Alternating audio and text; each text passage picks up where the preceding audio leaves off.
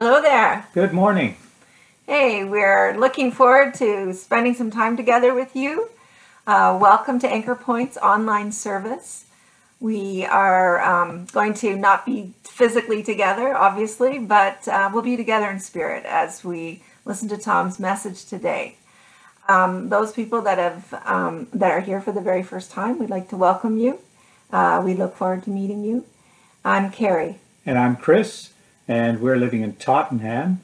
And we've been going to Anchor Point for almost 10 years now. So I just want to thank all of you who have been giving, continue to give, and want to remind everyone you can give by sending an e-transfer to giving@apalliston.com. That's giving@apalliston.com. So thanks again for joining us and enjoy your morning. We miss you, especially the kitties. Today's scripture reading is from the book of Hebrews, chapter 1, verses 1 to 4. Let's hear God's word. Long ago, at many times and in many ways, God spoke to our fathers by the prophets, but in these last days, he has spoken to us by his Son, whom he appointed the heir of all things, through whom also he created the world. He is the radiance of the glory of God and the exact imprint of his nature, and he upholds the universe by the word of his power. After making purification for sins, he sat down at the right hand of the Majesty on high, having become as much superior to angels as the name he has inherited is more excellent than theirs. This is the word of the Lord. Hey guys, how's it going? My name's Tom, if I've not met you, and thank you so much for hanging out and tuning in today. Whether you're listening on the podcast or watching on YouTube, welcome. My hope and prayer today is that this talk will be helpful wherever you find yourself on your journey of following Jesus. And so for us as a community here in Allison, we're kind of officially diving into the letter to the Hebrews today. And so this letter was written a long time ago. It was written in 60 AD, so about 30 years after Jesus died and rose again. There's this group of people who are following Jesus who are feeling a bit weary. They're feeling like maybe we should just give this up through all kinds of circumstances that are going on that are pretty intense. So in chapter 10, it talks about how there was persecution, imprisonment, public shaming, and all kinds of stuff that's happening for this group of followers of Jesus.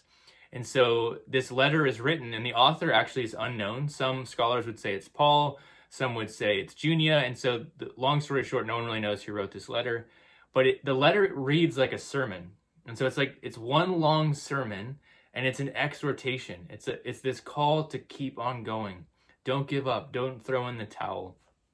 And that felt fitting for us. I think just in hearing the news today that the lockdown is extended for a few more weeks, that there's probably in us, I know in myself, and I think just through various conversations with some of you guys in our community, there is this sense of weariness, and just like, what's the point, man? Like, and so our hope is, and what we as a leadership team, and my heart for us, and what I feel like in prayer and seeking God, his desire for us is to be encouraged and exhorted through this letter to the Hebrews, to keep going, to not give up.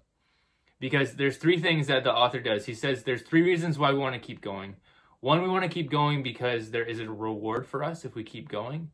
Number two is because it's not going to go well for us if we don't keep going. We need to keep going that way. And the third thing is we need to keep going because Jesus is better. Jesus is just plain better. And that's kind of where we're going to focus most of our time.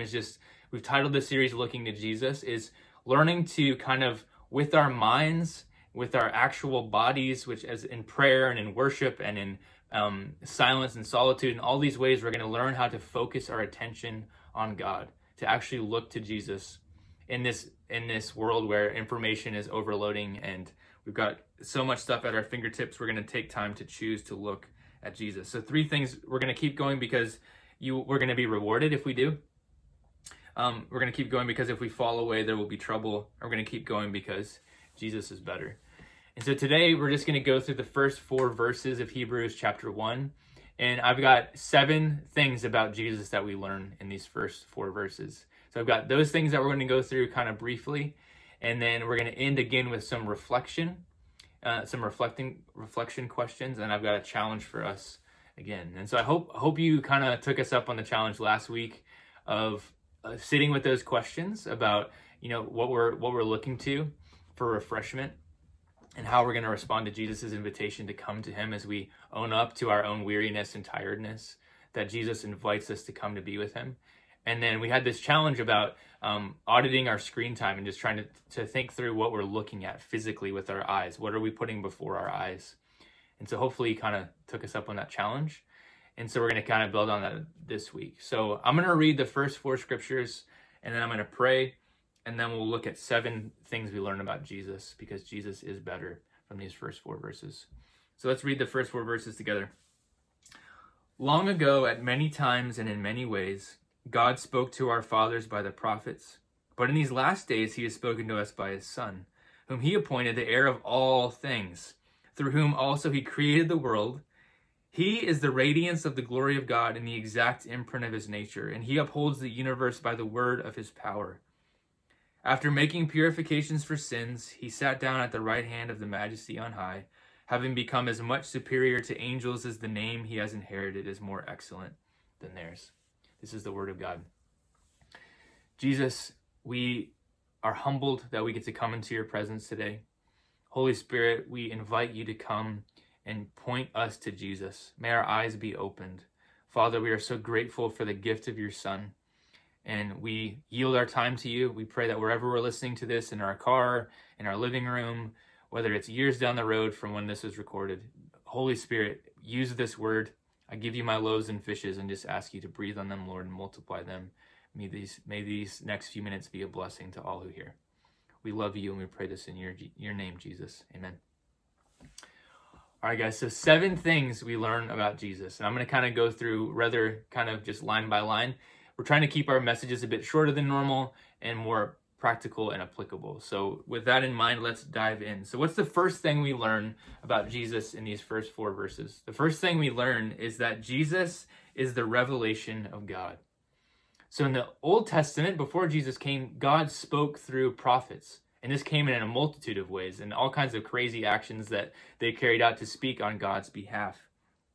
The prophets had given the word of God, but Jesus is the full embodiment of God, of the Father. So every promise God spoke through the prophets is actually fulfilled perfectly and completely in Jesus. So Jesus is the full revelation of God. So when we think about what is God up to, what is his intention, what is his mission, what is his desire for his world, we look to Jesus. It's to reconcile us to him. It's to bring heaven to earth. It's to make all things new. It's to find the lost, to heal the brokenhearted. All those things are what God is up to. And that's what's revealed to us most fully and completely and beautifully in Jesus. Jesus is God's full and final word, his full and final revelation of himself. Incredible. So my hope, guys, is as these things go, like our hearts are going to be stirred up more and more as we kind of go through each and every point.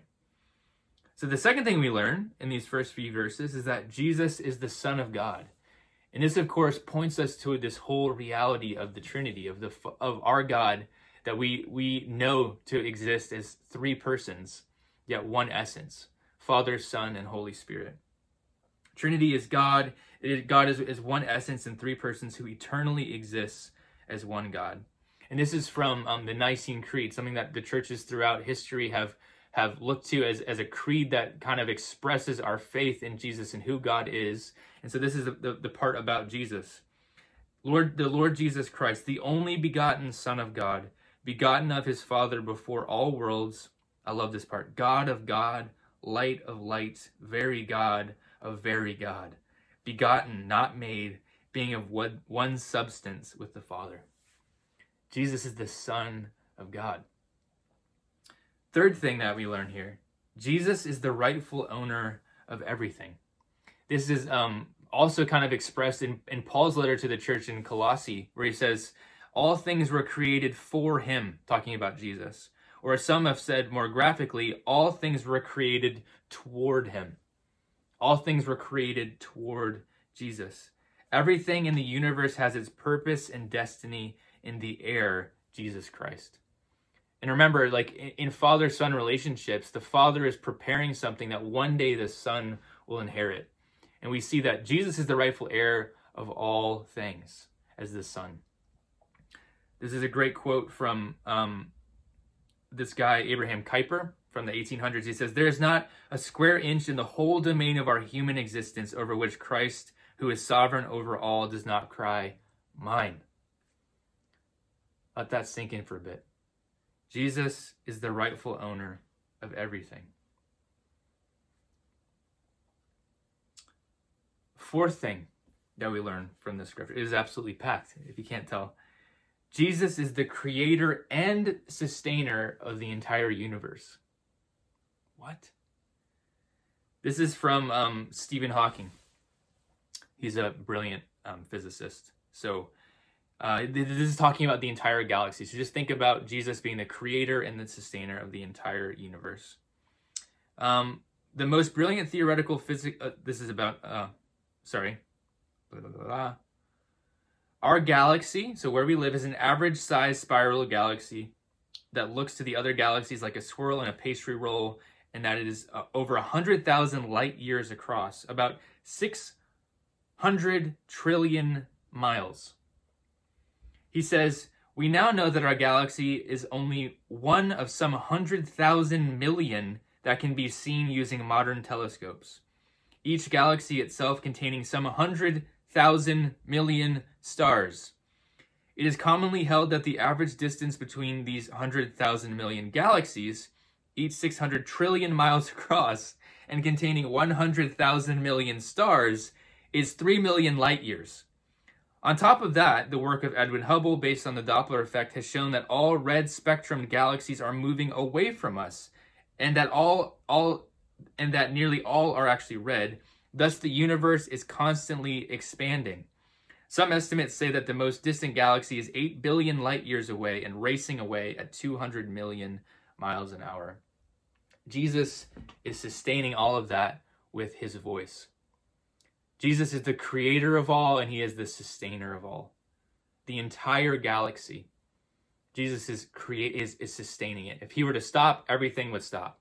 Everything we see, but he's not. He's created it, and he is sustaining it. And so that is a humbling thing when we come to God and think, God, can you actually help me? Can you actually get me through these circumstances that I'm going through? Can you sustain me as I go through yet another lockdown? The answer is yes. He's sustaining everything that we just read. Hundreds of thousands of light years across, hundreds of thousands of millions of trillions of gazillions of stars, every atom, every neutron, every proton, every electron, Jesus is sustaining and holding together.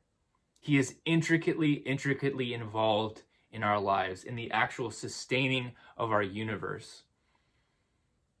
I pray that brings comfort to your soul, those of you who are feeling out of control, or does God even see me or know me? He is holding you together. He is holding all things together. He is the creator and sustainer of the universe. The fifth thing, this is really important for us. Jesus is the radiance of the glory of God. He is the exact imprint of God's nature. So a really quick summary of that is when we're wondering, what is God actually like? He's like Jesus. When you're wondering, like, is the God of the Old Testament the same as the New Testament? Yeah, he's like Jesus. What is God really like? Think about when you read through the Gospels, that's what God is really like. As he goes and he heals the woman who had this issue of bleeding for so many years, as he opens the blind man's eyes, as he has a word of reproof for the religious elite who've missed the point completely. That's what God's like. He is redeeming and restoring all things. So when we're wondering what God is like, we look to Jesus. Think about it like this way with the sun and the light. Like the sun, he is the source and radiator of divine glory. He's not a reflection of divine glory because he is actually part of it. He is God himself. The other thing is this whole idea of the exact imprint of his nature. And the writer is referring to what used to happen when letters were sealed with like the imprint of whoever was sending it, or even stamped with the image of a ruler on some type of coinage. And this is kind of cool because if we think about Roman times, not everyone had the ability to actually see the ruler, or say it's Caesar. They didn't actually know what Caesar looked like, the actual king or emperor or whatever of their time. And so they would, on their money, they would actually, the image of Caesar would be stamped. And so it's kind of hearkening to that exact same idea. We can't see God, but we can see God in Jesus. And so he is the exact imprint of God's nature. So everything Jesus is represents God completely and fully. The sixth thing that we learn, Jesus is the remedy for sin. God deals with our sin through Jesus' shed blood. I love like how the writer kind of phrases this. It's like all this stuff about Jesus upholding the entire world, and he's the radiance of the glory of God. And then it's like, oh, and after doing that, you know, as well as all that stuff, guys, he made purifications for our sins. And this phrase is so key. He's sat down. So he's done that. He's made purifications for our sins, and now he's sat down. And that, to me, when I read that, implies the actual finished nature of that. Like, I can sit down now because I'm done. You know that feeling at the end of the day where you're like, I got to do the dishes, I got to get this done, I got to do this done before I sit down. And then when you actually do sit down, it's like, my day is done. I can just sit down and relax. It's the same thing. He's done everything he was called to do completely, fully. So he sits down at the right hand of the Father's rightful place of authority and of kingship and of worth and value. Jesus does something that is remarkably only his to do, because this is a cosmic achievement, because Jesus did something that no man or priest could ever do. He offers alone the sacrifice that paid for all sins. That had to be the work of a cosmic being. That speaks to to Jesus's godhood, his deity. Sitting down again implies that the work is finished. There's nothing to add to Jesus's perfect and enduring sacrifice for our sins. Thank you, Jesus. Such good news. Last thing, guys, simple point, Jesus is just plain better. And all throughout the rest of this letter, we're going to hear this, where in chapters 1 and 2, Jesus is better than the angels. Chapters 3 to 4, Jesus is better than Moses. Chapters 5 to 7, Jesus is the better high priest. 8 to 9, Jesus is the mediator of a better covenant. Chapter 10, Jesus is the better sacrifice. Chapters 11 through 13, Jesus is author of a better salvation. So Jesus is just plain better. So in summary, Jesus is the revelation of God. Jesus is the Son of God. Jesus is the rightful owner of everything.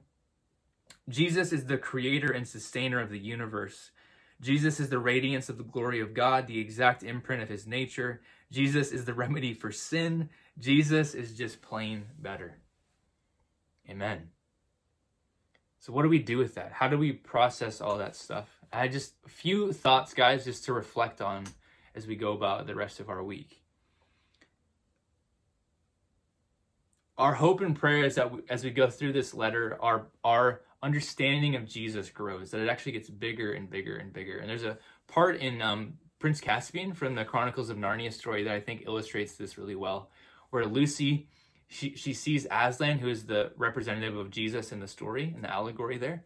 And so she hasn't seen him for a while, and it's been a couple years, and then she sees him again, and they have this beautiful moment where she's kind of tucked into his mane, and he kind of like gives her a little kiss on the cheek. And he says, "Welcome, child." And she says, "Aslan, you're bigger." And he says, "No, that's because you're older, little one." And then she answers a really common sense question, "Not because you are?" And he says, "I am not, but every year you grow, you will find me bigger."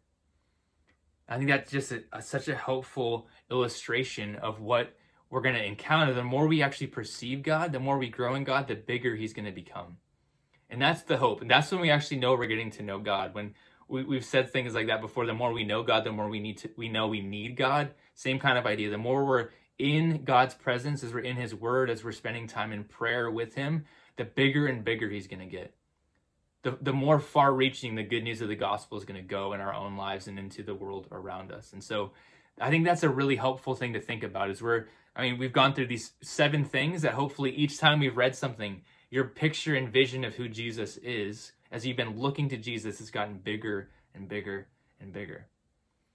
And so my challenge to you to reflect on is, have you made, in this season of your life, in this time of your life, has Jesus become smaller and smaller? And so that's just something to think over. Is my vision of God growing, or is it diminishing? The second thing, just to think about is that, the challenge of the author in this exhortation that we're reading through. He's saying Jesus is better. That's why you endure. You keep going because Jesus is better. And so I want you just to do a little thought exercise and just picture like Jesus is better than fill in the blank. And the truth is that we could put anything in that blank and it would actually be 100% true. But often the case is we actually flip that on its head and we say fill in the blank. What we're actually living out is fill in the blank is better than Jesus. And so my challenge for you is just to reflect on that. What needs to be flipped over in your world and in your life, in your way of thinking? Flipped over right to right side up, actually. Jesus is better than fill in the blank. And where have you been living as if the opposite is true, as fill in the blank is actually better than Jesus? Where does that come up in your own life? So 2 things to reflect on, guys. Is your vision of God diminishing, or is it growing? And secondly, do a little thought exercise. Jesus is better than fill in the blank is the goal, but walk through in your own life, fill in the blank is better than Jesus. And the challenge, guys, is to kind of go on top of that is we're thinking about and processing through learning how to follow Jesus for the renewal of our town together as a community, as we're learning to live out our discipleship to Jesus. One thing I want to challenge you with is, as we've kind of been thinking through what we're doing, what we're putting before our eyes, the beginning of the whole letter to the Hebrews, he's talking about how God spoke. God spoke before through the prophets, but now God has spoken through Jesus. I think the question I have for us is, if God has spoken, are we listening? God has spoken. Have we heard? Are we listening to God? And so a practical challenge for you and for me and for all of us as a community to take on this week is to practice silence. And this is hopefully an attainable bar. I want you to set a timer, wherever this works. I mean, my recommendation would be, what I'm going to try to do this week is to start my day with a minimum of 5 minutes of silence, just sitting there and making space to just listen for God. And this could be difficult, and I've been trying to practice this the last little bit of my life, and all kinds of stuff pops into your head. But anyways, the practice and the discipline of just being quiet before God, I think, is going to be incredibly helpful for us as we journey through this letter together, and as we journey through beyond this letter into following Jesus on and on for the rest of our lives. Cultivating silence is really important. So that's the challenge. Try to spend at the beginning of your day 5 minutes in complete silence. Okay, work through those reflection questions, and you guys can read up on chapters 1 to 2 of Hebrews, as we're going to be discussing that next week.